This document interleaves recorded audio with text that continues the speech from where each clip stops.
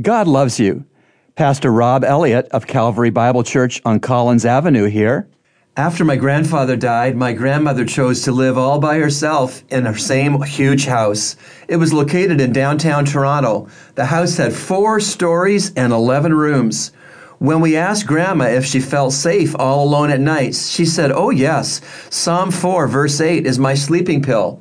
We looked that verse up, and this is what it says: "In peace I will both lie down and sleep, for thou alone, O Lord, dost make me to dwell in safety."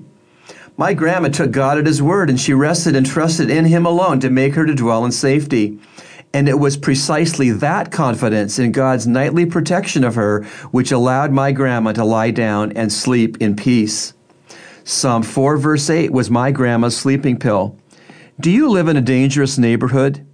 You can have nightly peace.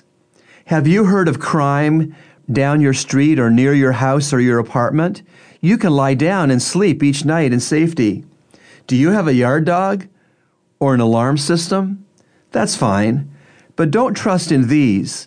Instead, trust in God for your nightly peace and security and safety. Your God never slumbers nor sleeps. He works the night shift every night. Remember, God loves you, and He's proven it with Jesus' cross.